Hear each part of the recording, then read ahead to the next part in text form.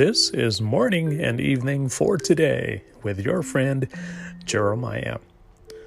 Blessed are the poor in spirit, for theirs is the kingdom of heaven. Matthew chapter 5, verse 2. An ungodly world may reckon the poor in spirit to be contemptible, but God writes them down among his peers and princes, and his judgment is true and far more to be esteemed than the opinions of men or angels. Only as we are poor in spirit have we any evidence that heaven is ours. But having that mark of blessedness, all things are ours, whether things present or things to come.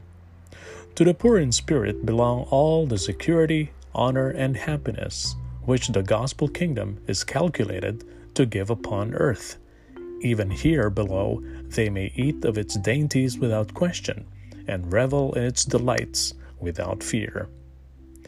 Theirs also are the things not seen as yet, reserved for future revelation.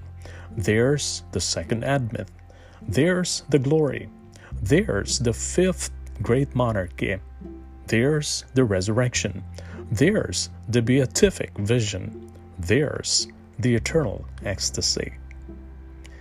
And there you have it, friend. Morning and evening. Fresh insights and timely reminder from the Word of God.